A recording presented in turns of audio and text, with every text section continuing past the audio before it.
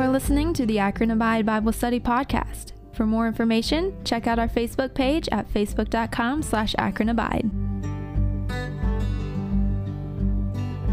But as we come to the end of Paul's letter, we discover one more description.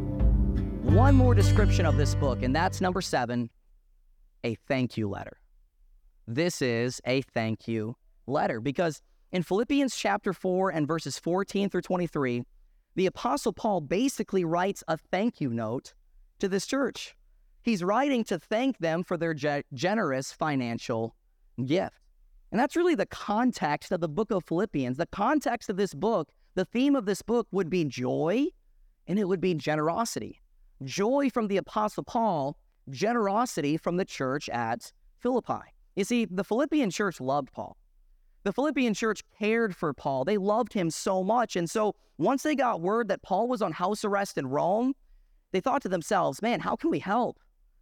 What can we do to help the man that we love, our former pastor? How can we help? And so they pooled their money and their resources together, and they decided to send one of their church members, a man by the name of Epaphroditus, to deliver this gift and to assist Paul in the ministry. Now get this, Epaphroditus had to travel over 800 miles, which was roughly 6 weeks of travel to reach Rome where Paul was located. And then after Epaphroditus was there and helped Paul in the ministry for a season, Paul wrote this letter as thanks and sent Epaphroditus back to Philippi to deliver this message. And with that in mind, the Apostle Paul concludes his letter by commending them for living generously. Because this was an unbelievably generous church. Can you imagine sending somebody to go do that? Sending somebody to give you those resources and that time and that energy. It was a generous act by this local church. And so that being said, let's look at Paul's closing comments, his thank you note to the church at Philippi. Philippians chapter 4 and verses 14 through 23. We covered a couple of these verses earlier, but to understand the context, we need to read it all. We'll start on verse number 14. Notice what the Bible says there. And Jeff, would you want to hit next after each verse because it'll be hard for me to follow along with it all. Philippians chapter 4 and verse number 14 to begin. The Bible says, "Notwithstanding, ye have done well that ye did communicate with my affliction. Now ye Philippians know also that in the beginning of the gospel, when I departed from Macedonia, no church communicated with me as concerning giving and receiving, but ye only. For even in Thessalonica ye sent once and again unto my necessity. Not because I desire gifts, but I desire fruits that may abound to your accounts. But I have all and abound. I am full, having received of Epaphroditus the things which were sent from you, an odor of a sweet smell, a sacrifice acceptable, well-pleasing to God." And then we come to our text verse today. The Bible says in verse 19, "But my God shall supply all your need according to his riches and glory by Christ Jesus. Now unto God and our Father be glory forever and ever. Amen. Salute every saint in Christ Jesus. The brethren which are with me greet you. All the saints salute you, chiefly they that are of Caesar's household. And the grace of our Lord Jesus Christ be with you all. Amen." That's the end of the book. That's the end of the book of Philippians. That's how the Apostle Paul concludes one of the greatest books of all time. And as we read these verses, we discover that this church, man, really is the epitome of what generous giving and living looks like. They show us how to live generously. But the Apostle Paul doesn't stop there. No, he continues. We also learn when we continue these verses that living generously brings incredible blessings. And that's what we're going to look at today. We're going to look at those 2 truths today in Philippians chapter 4 to close this wonderful book. Now, I told you that this was part 2 of our message, right? Part 1 we covered last week. We dealt with verses 14 through 18 of Philippians chapter 4. And in those verses, we learned 3 lessons on generous living. We learned that generous living meets real needs, generous living produces real fruits, and generous living is an act of real worship. We learned those lessons by looking at the church at Philippi. But there is one more lesson to cover before we wrap up this book, and that's this. Generous living trusts in real promises. Living and giving generously, living the godly, generous life of the Lord, trusts in the almighty promises of God. And that's what I want to zero in on for the remainder of this message today. And let me ask you something. Can you guess the topic that God makes the most promises about in his word? Can you guess? I'll give you a hint. It's not faith. It's not love. It's not prayer. You want to know what it is? It's generosity. It's living the generous life. There are more promises concerning generous living than anything else. And that truth is strengthened when we look at our text today. You see, in Philippians chapter 4, we are promised that 5 things will occur when we live generously. You'll be blessed. You will be a blessing. You will make an eternal impact. You will lay up treasures in heaven, and God will supply your need. Now, the first 4 promises are found in the verses that we've covered so far, the verses that we looked at last week. But the 5th promise is found in our text verse today. But my God shall supply all your need according to his riches and glory by Christ Jesus. Now, I just got to say, man, that's an incredible verse.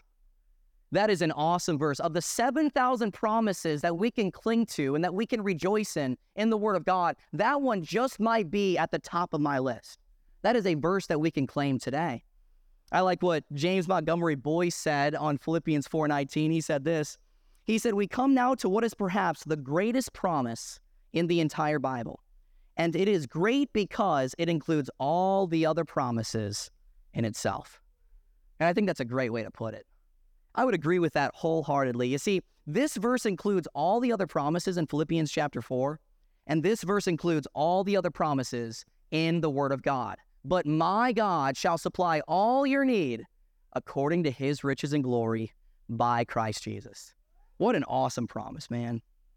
What a great verse. But remember now, when it comes to God's Word, context is key. We can't just cherry pick promises. We need to understand the context. So let me ask today, how do we understand the context of a passage? Well, it's very simple. You look at the verses before and the verses after. That's the way to understanding the context. So let's look at the verse before, Philippians chapter 4 and verse 18. The Apostle Paul says, but I have all and abound. I am full, having received of Epaphroditus the things which were sent from you, an odor of a sweet smell, a sacrifice acceptable, well-pleasing to God. So by looking at those verses and the verses that we covered last week, we learned that this verse is dealing with sacrificial giving, the gift that the church at Philippi gave to the Apostle Paul from Epaphroditus. Now, with that in mind, let's look at verse 19. After that, he says this, but my God shall supply all your need according to his riches and glory by Christ Jesus.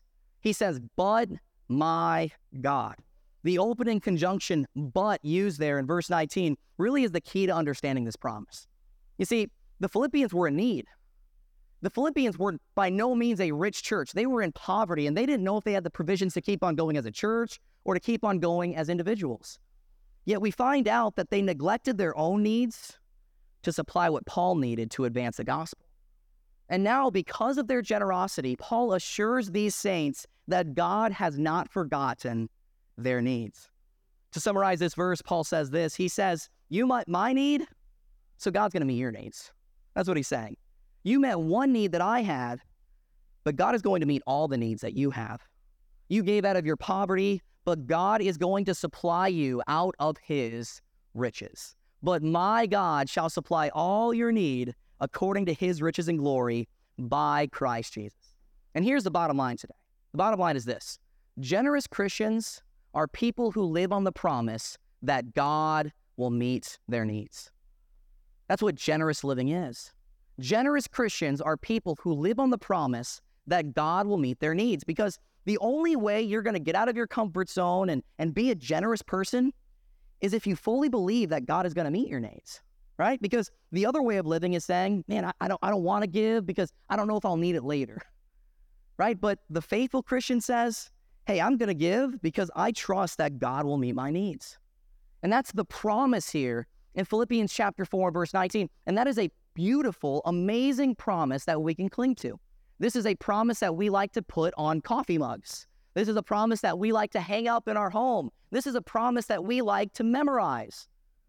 And because of that, I think we forget how awesome this verse actually is. So for the remainder of the message today, let's truly break down this verse. Let's parse this verse word by word so we can really understand the magnitude of the greatest promise in the Bible. All right, so to close it, we're going to look at 3 truths found in Philippians chapter 4 and verse 19. I want you to notice number 1, the source of the promise. The source of the promise to begin. We see the inexhaustible source of the promise right off the bat in the first few verses of Philippians chapter 4 and verse 19. Look at what he says. He says, but my God shall supply all your need. He says God. Hey, standing at the very head of this verse is the one who pledges to meet all the needs of his people. And you want to know who that is? That's Almighty God, right? God is the one that is providing this promise here in Philippians 4:19. It's not the Apostle Paul. It's not the Apostle Paul's hope for. He's saying, hey, God will provide your needs. And when we look at this verse, we learn some things about the God of this promise. We learn some things about the God that we serve, and I love this. We find out that our God that we serve, our God that promised us this, man, he's a personal God. Dude, he is so personal. The verse begins with Paul speaking of God, the Father, in the most personal terms ever. How does he begin? He says, but my God. But my God. And that verse teaches us something today. That teaches us that God is not just a God, and God is not just the God. No, the Christian boldly declares that God is my God through saving faith in the Lord Jesus Christ. And this makes him personal to every single one of us today. Think about this now. God is so precious that Paul spoke of him possessively in verse 19. Yet every single Christian can call the Father my God. The church of Philippi can say, my God. The Apostle Paul can say, my God. And you and I today can say with a glad shout, my God can supply all of our needs. He is a personal God that we can cling to. We can have a personal relationship with the God of the Bible, the God of the universe, through Jesus Christ. And it's that personal God who has promised to meet our needs.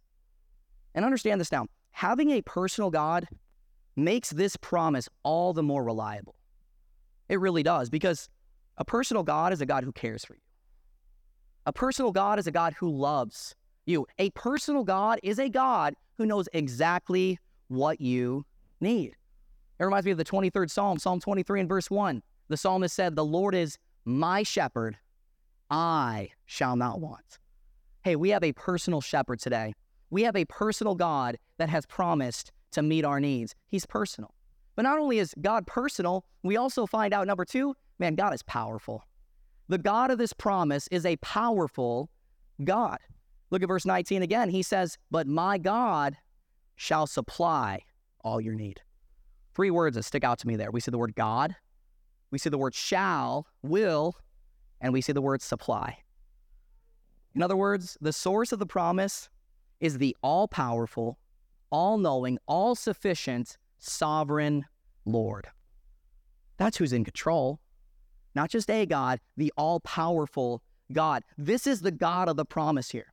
And our God is limitless in his resources and vast in his supply in what he can provide. In fact, one of the names of God is actually the name Jehovah Jireh. You want to know what that means? That literally means the Lord will provide. You want to know what that tells us? That tells us it is the very nature of God to provide for his church and to provide for his people. He is the powerful God who will provide for your needs. He's personal, he's powerful. And then number 3, and God has proven. He's not only the powerful God, he's not only the personal God, but he has proved himself again and again and again in God's word and in your life. The Bible says he's the same yesterday, today, and forever.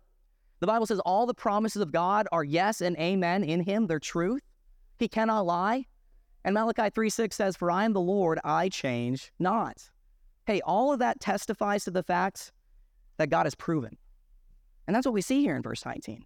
He says, but my God shall supply all your need. Man, there's the sureness of it right there. He shall supply. Notice, he doesn't say my God might supply. Or my God could supply, maybe if you do good. No, he says my God will supply. My God shall supply. That's what he says. And it's interesting. If you look up the phrase shall supply in the Greek there, it means to fill to the full, to fill to the fullest extent. And if you look at it, you find out that it's written in the future tense, active voice, and indicative mood. You can say, Michael, what does that mean? Well, to put it in simplest terms, that means it's a statement of fact. This is a fact that we can cling to. He shall, he will supply. That's what that means. In other words, God promises here to meet your needs to the fullest. God promises here to provide for you no matter what. He does exceeding abundantly above all that we ask or think, and we can rejoice about that. God promises you that he will bring this promise to pass, and God promises to you right here that he is actually right now in the process of doing it. That's what that verse means. It is a statement of fact. He is actively doing it, and he says you can cling to this right now. You can take this promise to the bank. The source of the promise is incredible, and that's number one. But then number two, I want you to notice the sufficiency of the promise. Man, this is so good. You see, just as God's grace is sufficient, I want you to know that God's promises are sufficient. And as we look at verse 19, there is a twofold affirmation regarding the sufficiency of God to provide. And the first affirmation is this. He says, all your need. But my God shall supply all your need. That's what he says. Again, he doesn't say, my God shall supply some of your need, or my God shall supply most of your need. I would even like that promise. Most of my need, that's great. No, he says, my God shall supply all, all of your need. What does that mean? It means this promise is all-inclusive. All your need means just that, all your need. That verse tells us that God himself will meet every need the generous Christian has, right? God has promised to meet our physical needs, our spiritual needs, our emotional needs, our personal needs, our financial needs, our relational needs, everything. But my God shall supply all your need. The sufficiency of the promise, that first affirmation, all your need. I can rejoice about that, but he's not done. There's a second phrase that sticks out to me. It's the phrase, according to his riches. According to his riches. Look at verse 19. He says, but my God shall supply all your need according to his riches. That phrase describes to us the measure of God's supply. Consider this. Paul does not say out of his riches. No, he says according to his riches. And that is something that we really need to understand today, because there is a vast difference between those two phrases. It's kind of like this. If a millionaire writes a check for $100 and says, here's $100, that would be out of his riches. But if the millionaire says, man, I know you got a need, you just fill in the blank, whatever it is, go ahead. That would be according to his riches. God is saying according to his riches here. Paul is saying according to his riches. God's giving would be in proportion to his vast resources. And I want you to know today, God's glorious riches, man, they are inexhaustible. There is no limit to the riches of Almighty God. He is totally sufficient to meet every need that arises in your life because what? He's God, right? The source of the promise, the sufficiency of the promise, they go hand in hand. They make me rejoice. But the number three, notice the sphere of the promise. The sphere of the promise. To close out this verse, Paul describes to us how safe and secure these riches are that are available to you and me. And notice with me two prepositional phrases that follow. Look at verse 19 as a whole now. He says, but my God shall supply all your need according to his riches in glory by Christ Jesus. We see the words in glory, and we see the words by Christ Jesus. Those two phrases describe to us the sphere of this promise. Notice the location. Number one, he says, in glory. But my God shall supply all your need according to his riches in glory. The preposition in there identifies for us the location, right? His riches, the riches that will help us supply all of our need. Where are they? They're in glory, right? In other words, this is the address. This is where the riches are preserved. Now, what does glory mean? Well, the word glory simply means heaven. So our riches are in heaven. God's riches are in glory. And the point that Paul is trying to make when he says that in verse 19 is this: these riches which are available to us are so safe. These riches that are available to us are so safe that they are reserved in glory, ready to be distributed by God in a moment's notice. That's what that's saying. Dr. Stephen Lawson put it this way. He said, because these riches are in glory, that means there is no recession that will ever diminish their value. There is no economic downturn that will ever take place. There are no thieves that will ever break in, and there is no rust that will ever corrupt. These riches are safe and sound in glory. And the reason why they're safe and sound in this place called glory is because when they are in glory, they are in the very hand of God. That's why. They are before his throne of grace. They are in the treasury vaults of heaven, and therefore they are untouched and undiminished by the things of this world.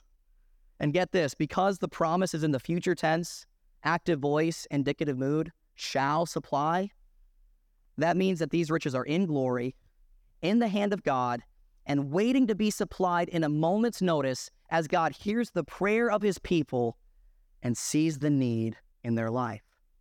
But my God shall supply all your need according to his riches in glory. That's why we can claim that today. That's why we can rejoice in that promise today. But here's the kicker. It all goes back to one thing. And that one thing is ultimately the theme of the book of Philippians, what we've covered for the last 25 weeks, and that is ultimately the theme of the entire Bible. And you want to know what that is? That is the lordship of Jesus Christ. That's what it is. Look at verse 19. He says, but my God shall supply all your need according to his riches and glory by Christ Jesus. In Christ Jesus. That verse tells us that God has put all his riches in glory at the disposal of his Son, Jesus Christ.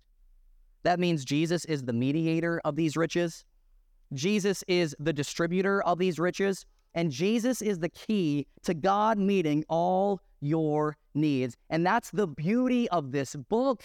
That's the beauty of giving. That's the beauty of Jesus Christ. You see, I want you to know today, the generous Christian lives on the promise of Philippians 4:19, not because he's generous. No, because he's in Jesus Christ. That's what it goes back to. He's in Jesus Christ. Because when you are in Christ, you have everything you would ever need. And therefore, you are going to live. You are going to give generously. Because God has supplied all your needs. We see a similar verse in Ephesians chapter 1 and verse 3. I love this verse. The Bible says, blessed be the God and Father of our Lord Jesus Christ, who hath blessed us with all spiritual blessings in heavenly places in Christ. I don't know about you, but that verse sounds pretty familiar. Ephesians 1:3 says, all spiritual blessings in heavenly places in Christ. You want to know what verse 19 of Philippians chapter 4 says? All riches are in heavenly places in Christ. All blessings, all riches in heaven, in glory, in Christ. And therefore, when we are in Christ, we have everything we ever need. Man, think about this for a second. In Jesus Christ, we have a love that can never be fathomed, a life that can never die, a righteousness that can never be tarnished, a peace that can never be understood, a rest that can never be disturbed, a joy that can never be diminished, a hope that can never be disappointed, a glory that can never be clouded, a light that can never be darkened, a purity that can never be defiled, a beauty that can never be marred, a wisdom that can never be baffled, and resources that can never be exhausted. But my God shall supply all your need according to his riches and glory by Christ Jesus. Man, no wonder the Apostle Paul breaks out in praise a verse later after he says verse 19. That's exactly what he does. He closes by saying, now unto God and our Father be glory forever and ever. Amen. You look at that verse, you find out that that is a doxology by the Apostle Paul.